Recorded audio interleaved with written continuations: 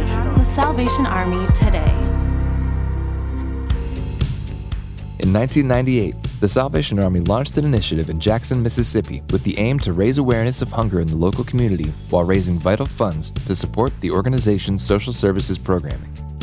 More than 2 decades later, the work continues, and on February 13th, the 25th annual Super Bowl event delivered on that focus. Over a 4-hour period, the Salvation Army distributed more than 125 gallons of soup donated by more than 25 local restaurants. In addition to the soup distribution, an online auction helped to raise more than $14,500 to help others. The auction featured nearly 100 items, including autographed memorabilia and electronics, with items donated by advisory board and women's auxiliary members. The event is one of many outreach efforts from the Salvation Army in the community.